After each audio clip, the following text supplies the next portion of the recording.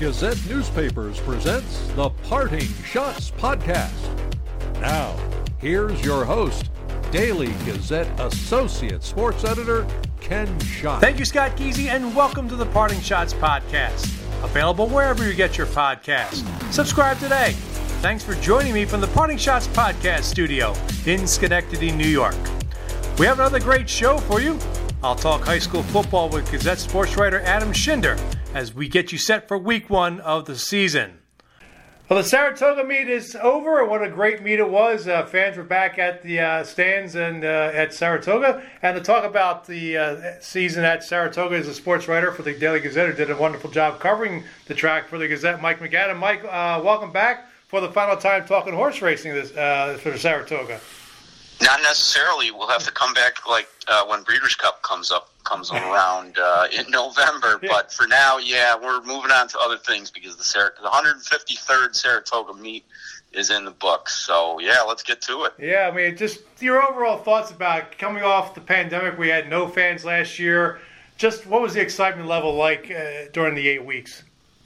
I've said this before. Last year was very bizarre and weird for us in the media, because the few of us in the media who still cover the sport, because we showed up every day and there was nobody there, and there was nothing to differentiate between a Wednesday, middle of the meet kind of lousy card with no real exciting stakes race, and the Travers Day itself, where there was, the usual ton of great stakes action, including the Travers.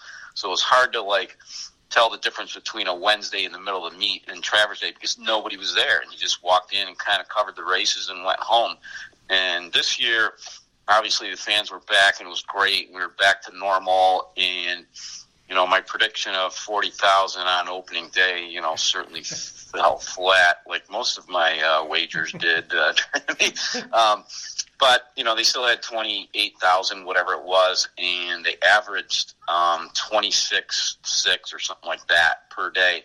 I was talking to some people, and one thing that was kind of interesting from a fan total standpoint, and they did get 44,000 for Travers Day, but it seemed like the midweek cards drew, pretty good, higher numbers than you would normally expect, and the weekends were sort of at their normal level, but it's just, I don't really have a good explanation for that, but it was kind of interesting that the midweek stuff was a little busier than it usually is, which I think we can take that as a sign that people were just fired up to be back, and they kind of picked their spots of when they were going to be there and not necessarily loading up on the weekends. So from a fan perspective, and they got to see a ton of great stuff. They really did, especially on Travers Day, but throughout the meet, they were really treated to the usual all-star appearances and kind of cool stuff and things you wouldn't expect, especially since, this is the time of year when the 2-year-olds, kind of the really, really good 2-year-olds show their stuff, because, Saratoga has a bunch of,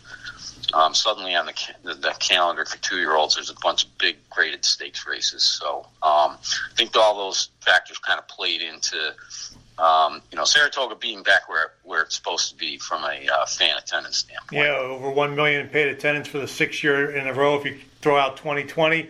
All sources, counting last year, right? Yeah. All sources handle record with over 815 million in bets. The previous record was 705 million in 2019.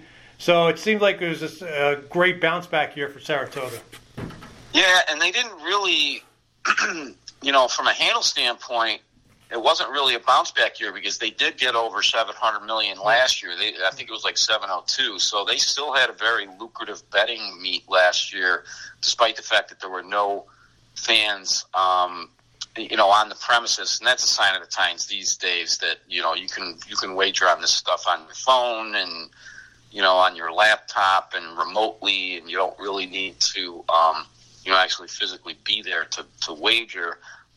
So that's a reflection of that, and it's a reflection of how strong the Saratoga brand is, that they had over 700 million in all sources handle last year, and then this year absolutely crushed it. It should be noted that in 2019, the first time they ever went over 700 million, that they did lose an entire racing day because of a heat wave, and then they lost most of another card because this crazy thunderstorm came through there and kind of washed washed out the rest of the card. So it was more like 38.5 days instead of 40 days in 2019. But still, if those two things hadn't happened, it would have been 700 whatever million. And this year blew the doors off with 815. It's a reflection of two things. Again, you can bet remotely, but also more importantly, the strength of the Saratoga brand as a betting product. Yeah.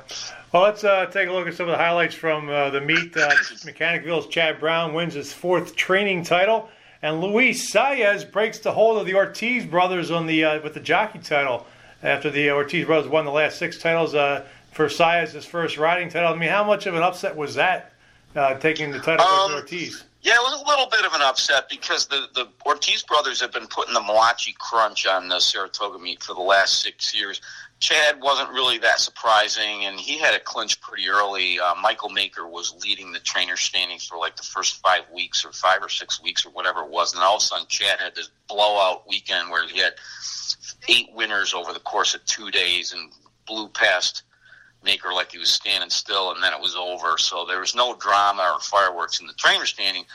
The jockey standings we thought was gonna not be interesting because Luis Saez had a 58-45 win lead over Irad Ortiz going into the last week of the meet, the last 6 days, and the big question was whether he was gonna tie or break Ramon Dominguez's meet record of 68 wins, and all of a sudden Luis just got really, really cold, and Irad got hot as you would expect him to, and then it became a question of whether Luis was actually going to hang on to his lead and forget about the Dominguez record.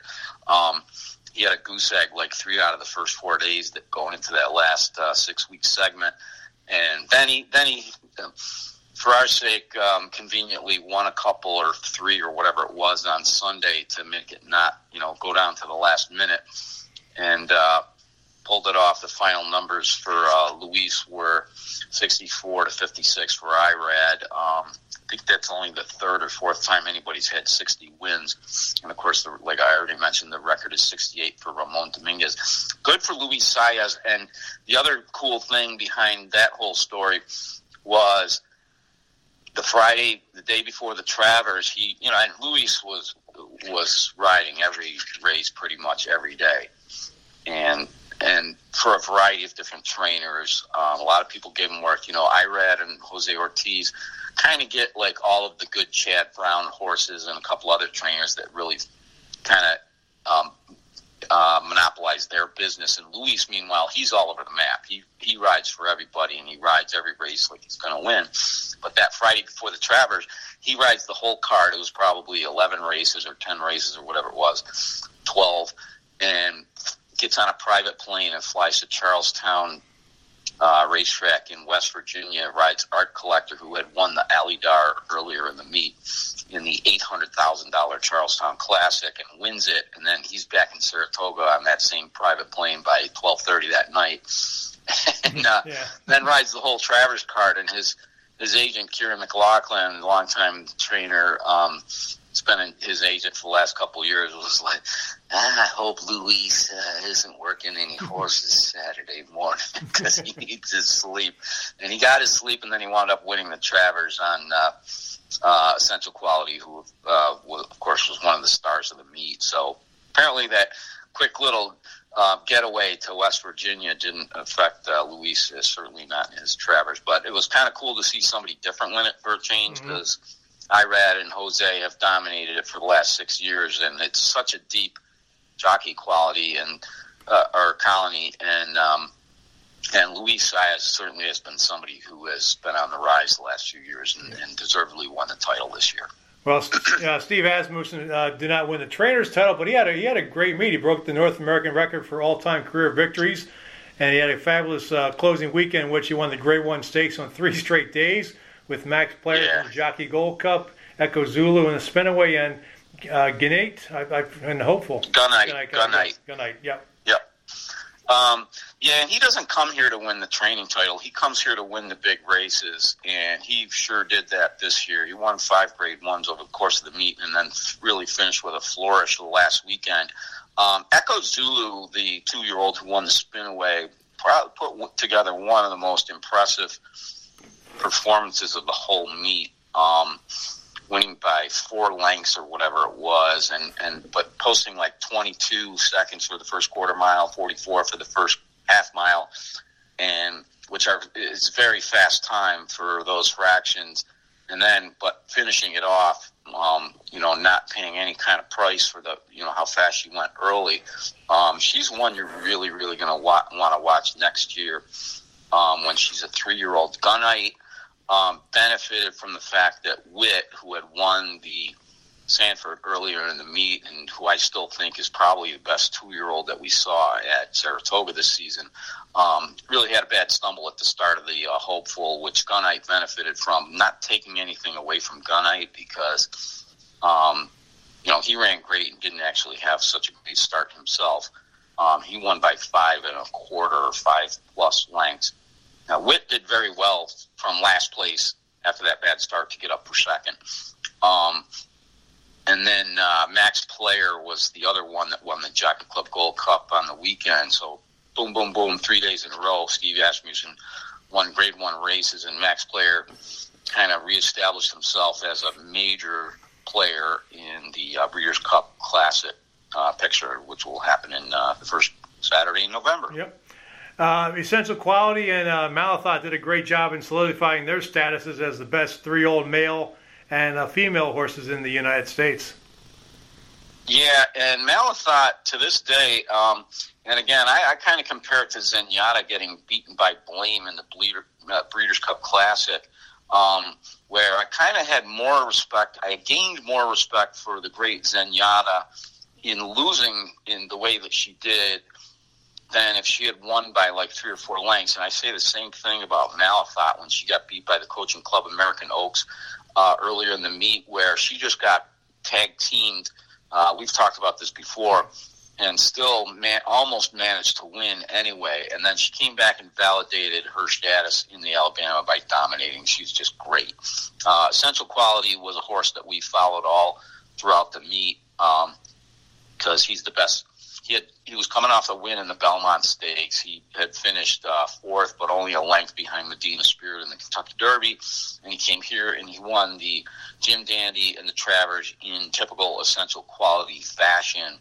Short margin, kind of grinding away and being the best horse in the race, but not like in dominating fashion. If you're looking at like lengths of victory, he always wins like by a half a length or a head or something like that. But he wins. He's only lost 1 race in his whole career, and it was the Kentucky Derby. So, 3-year-old filly and 3-year-old male are 2 big divisions that a lot of people follow because, they run in the Kentucky Oaks and the Kentucky Derby and the Triple Crown races and everything. And right now, fans of Saratoga got to see the best of both of those divisions. And Malathot, I almost think, is a little more head and shoulders above the rest of her division than Essential Quality is, which sounds strange because Essential Quality really has done nothing wrong. But just the fact that his wins are always very close. And Malathot is just like kind of dominates. And, she ran into some weird circumstances in that CCA Oaks. So, but we got to see both of them, and they're both going to be tough to knock off for end of season championships. I mean, basically, some 3-year-old is going to have to, I think, win the Breeders' Cup Classic to knock Essential Quality out of the top spot in that division. Yeah. You mentioned the Breeders' Cup Classic earlier. Of course, we should mention Nick's Go, the Whitney winner. So, I mean, that Breeders' Cup Classic is going to look pretty good.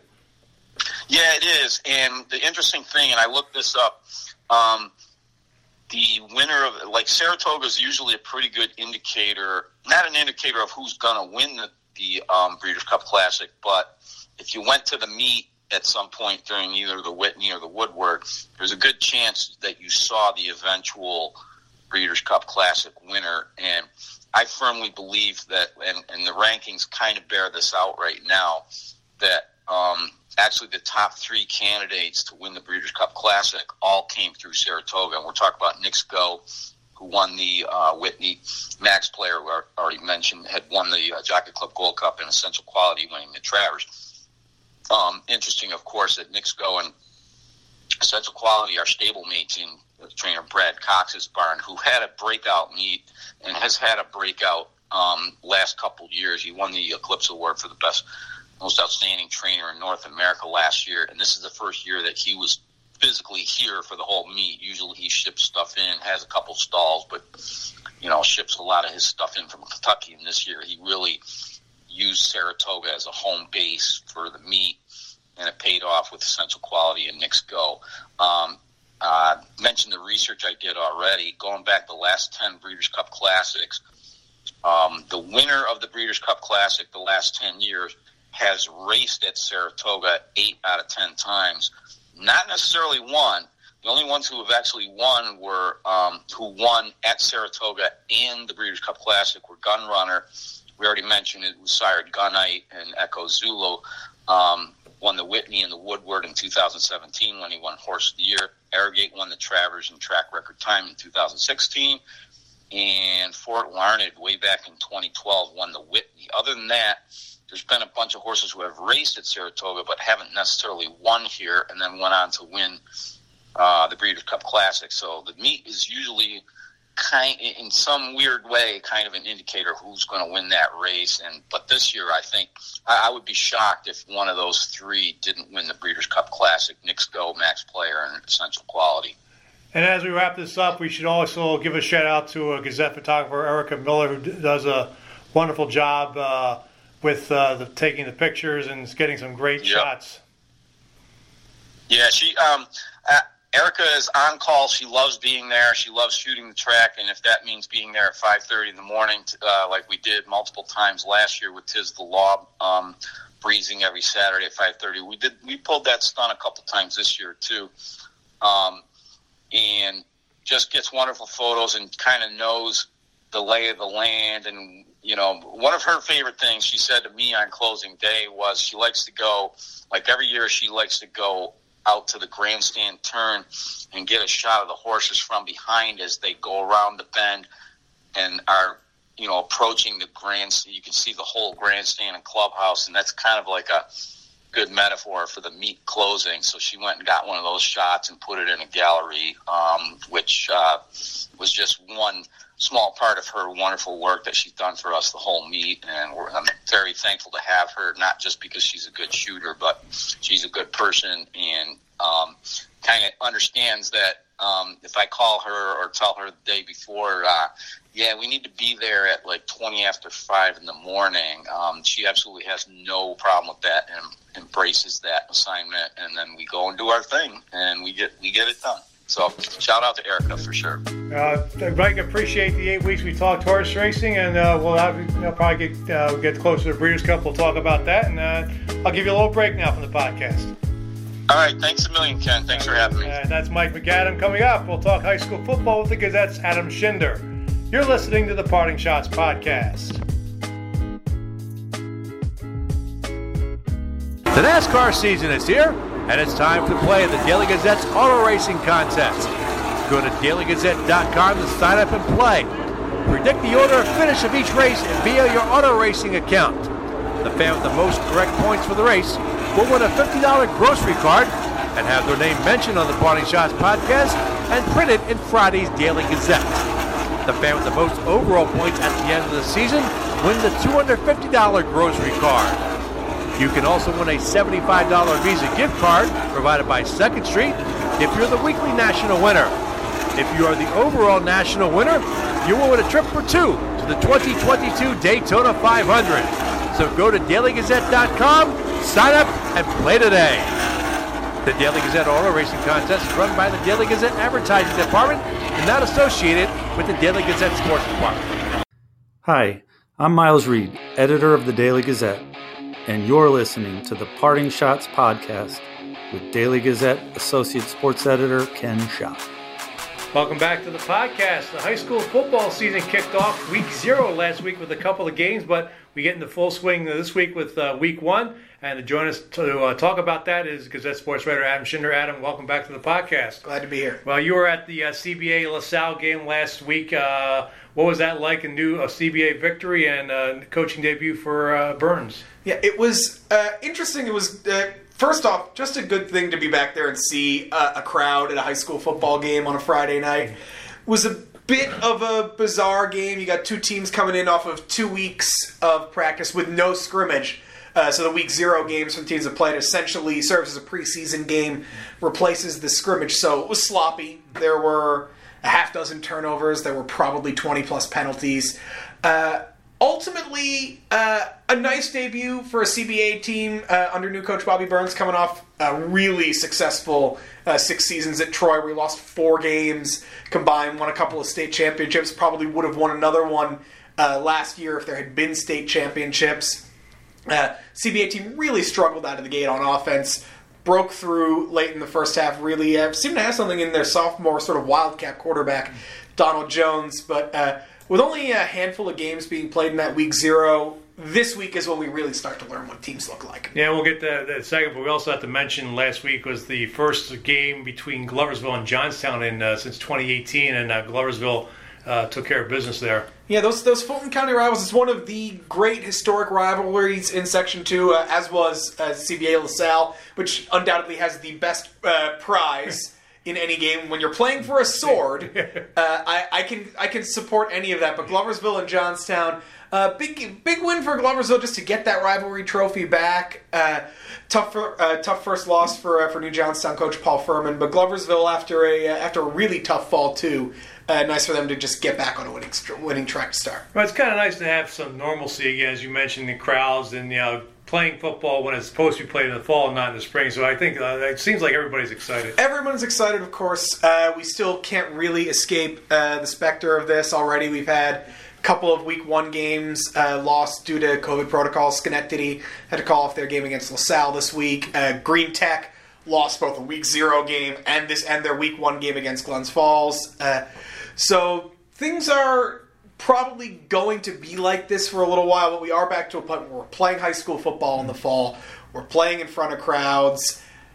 It's nice to see, and you hope that things stay as on track as they can throughout the next couple of months. Well, let's take a look at the Week 1 schedule, at least the Friday. What stands out for you? What really stands out, the big thing with the Class AA league schedule not starting till next week, you got a lot of really interesting non-classification matchups between a couple of really traditional powers. So Queensbury had a really rough fall too, really couldn't get on the field for a while. They match up against the Shenandoah team that came really close to a Super Bowl appearance last year. Burn Hills and Shaker, 2 runners-up in their respective classes last year.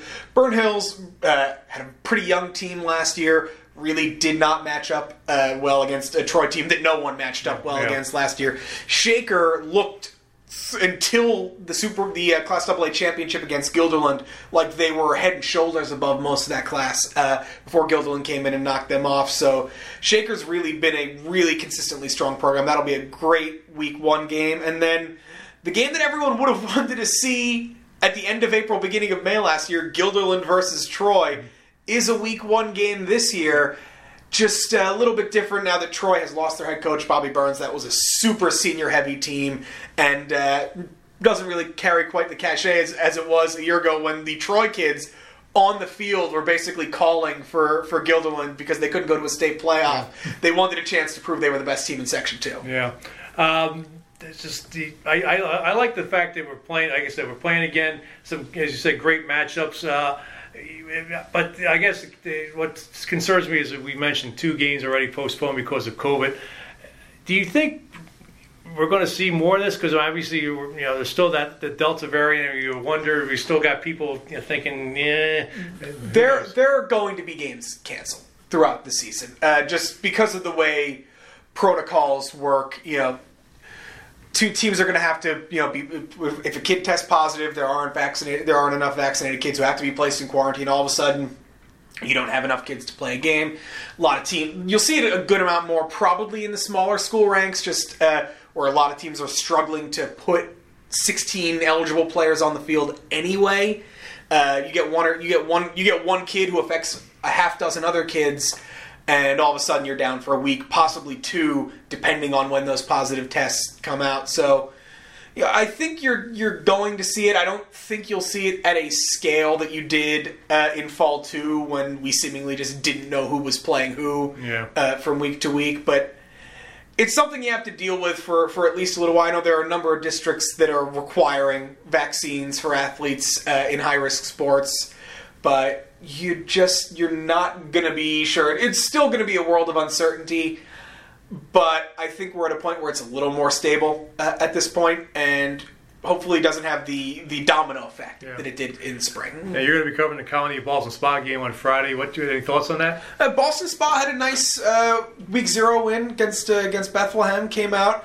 Boston Spa was a team played middle of the pack last year. A good, solid program. Colony was a team that's had some ups and downs over the last few years. It's really these Class A versus AA games this first week. It's just a good gauge to see where both teams are. If a Class A team comes up and beats any Class AA team, then it's a nice feather in their cap. If a when the Class AA team, if it's a Class AA team that is needs a little bit of an identity check.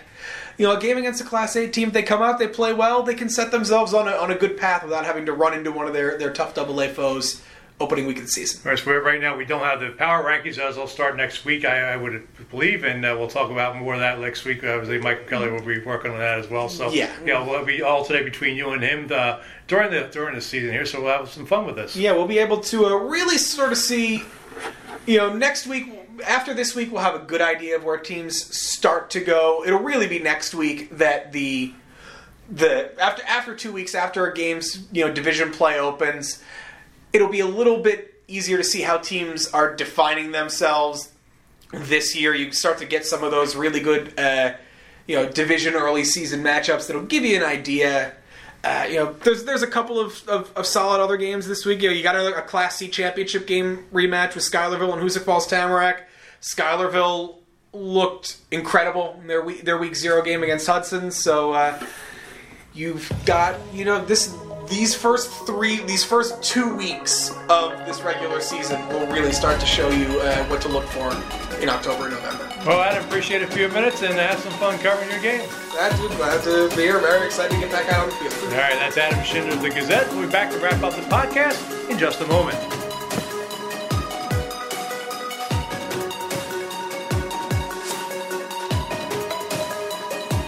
The pro football season is here, and it's time to play the Daily Gazette You Pick'em Football Contest.